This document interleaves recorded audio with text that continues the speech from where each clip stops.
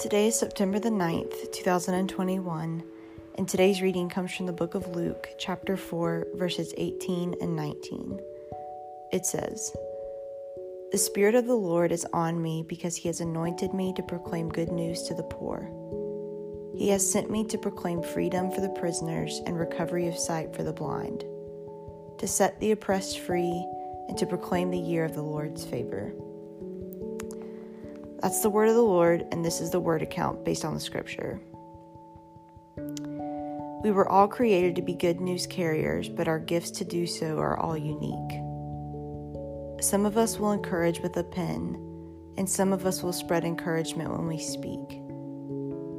The outcome is all the same, but God was creative enough to make us all different. None of our talents are a mistake, they were all deliberate. Do you realize that? Do you understand that you were created for more than just you? That every passion was entrusted so that you would do.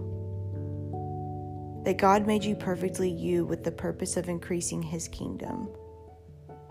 Your life is precious and absolutely filled with reason. Are you walking in the anointing, or are you walking in unawareness?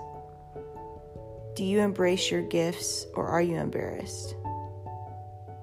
If you are born again, you have been set free from the societal pressures on your purpose. You no longer have to prove yourself. God has called you worth it.